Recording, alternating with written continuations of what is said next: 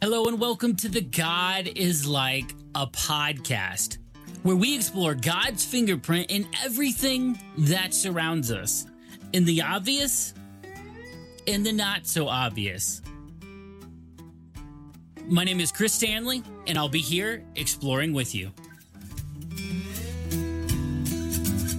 All right, explorers, today let's talk about how God is faithful. And let's talk about how God is faithful through the geyser, Old Faithful. Old Faithful is why most people go to Yellowstone National Park. It's why I went. It's why my family went. We knew that Yellowstone National Park had a geyser when we went, and we knew it was called Old Faithful, so we went. And each day at Yellowstone National Park, hundreds of people line up to get a glimpse of Old Faithful every time it goes off. And it's going off every 30 minutes to 1.5 hours, depending on how active it is. It is very consistent. Ever since it was discovered in 1870s, it's delighted tens of millions of people with its 100 to 180 foot column of water and steam. And it's now known as the most famous geyser in the world. But let's be honest. The reason why it's the most famous is it's the most consistent. It's easy to catch. And it's consistent. It's faithful. It continues to show up over and over again. Now, in Exodus, God's people were needing something. They were hungry. They were thirsty. They were lost and confused as they left Egypt, their place of slavery. They were scared about how they would survive in the wilderness. So they start crying out to their leader, Moses, saying, if only we had died at the Lord's hand in Egypt. There we sat around pots of meat and ate all the food we wanted, but you brought us out in this desert to starve. Now think about this. God has delivered them from Pharaoh, from the slavery of Egypt, and now they're complaining about food.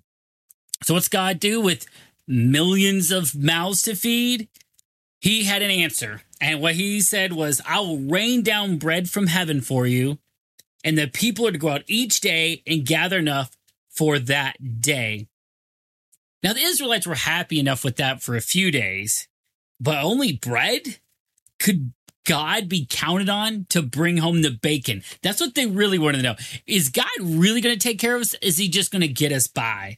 So he answers their new complaint and questions and doubt by being faithful again. He says, at twilight you will eat meat. In the morning you will be filled with bread. Then you will know that I am the Lord your God.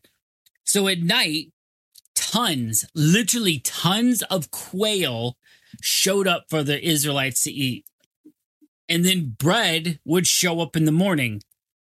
Now, the coolest part to me is that God provided in miraculous ways like this for the Israelites for 40 years. This wasn't like a one-off miracle that happened. This happened consistently and faithfully for 40 years, for millions.